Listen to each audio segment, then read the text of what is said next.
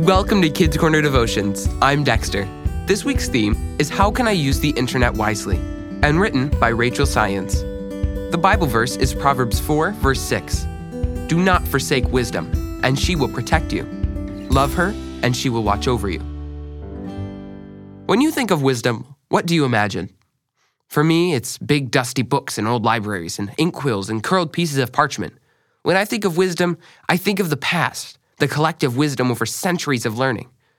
But today, with the internet, social media, and smartphones playing such a big part in our lives, we can also learn to apply wisdom online. The internet is a fascinating place. It gives us access to all the information the world has to offer. It's new, it's fast, and it allows for easy communication. But some scary dangers come with the internet too, and people also use it for bad purposes. We need to be wise when choosing where to travel in the online world and make careful choices to use the internet as a positive tool.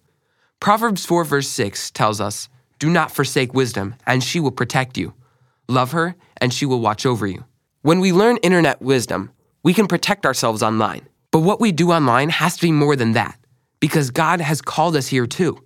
We can do God's work, be a positive Christian presence online, and share His message by safely using the internet. Think about times when you are wise. Do you look both ways before crossing the street? Do you use safety features while online?